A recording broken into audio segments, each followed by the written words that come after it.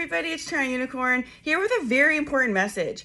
Okay, there's a lot of people who like sex differently, and there's a lot of people who go around saying they're good at doing this, they're good at blowjobs, they're good at oral sex, all these things. But there's one very important thing that you need to know if you are actually going to be able to be considered good at something like oral sex and other things.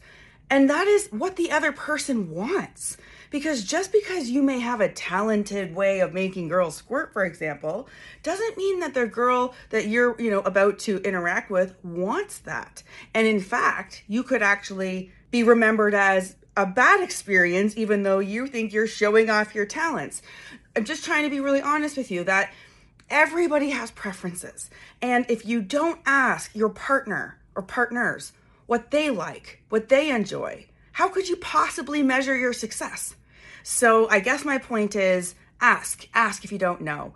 Do you like this? Can I go a little farther? Do you like it a little faster? These are all great ways in the moment of figuring out what somebody likes. Try to read body language, moans.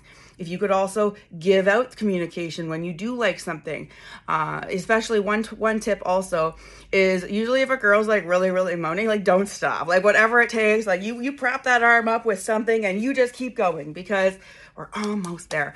And I've had many a men in my life stop right before I was able to orgasm, and I couldn't believe it. So it was just one of those things where I was like, oh, if you only knew. Anyways, that's my point. You cannot be good at something if you don't know how somebody wants to experience something. So if you are handing out your, personal whatever, and someone doesn't want that, they're not going to think that that's a good experience. So you just have to be able to adapt to a partner, and that goes for beyond oral sex. But this was clearly just that topic specifically today. Any other topics you want me to cover, please leave a comment below.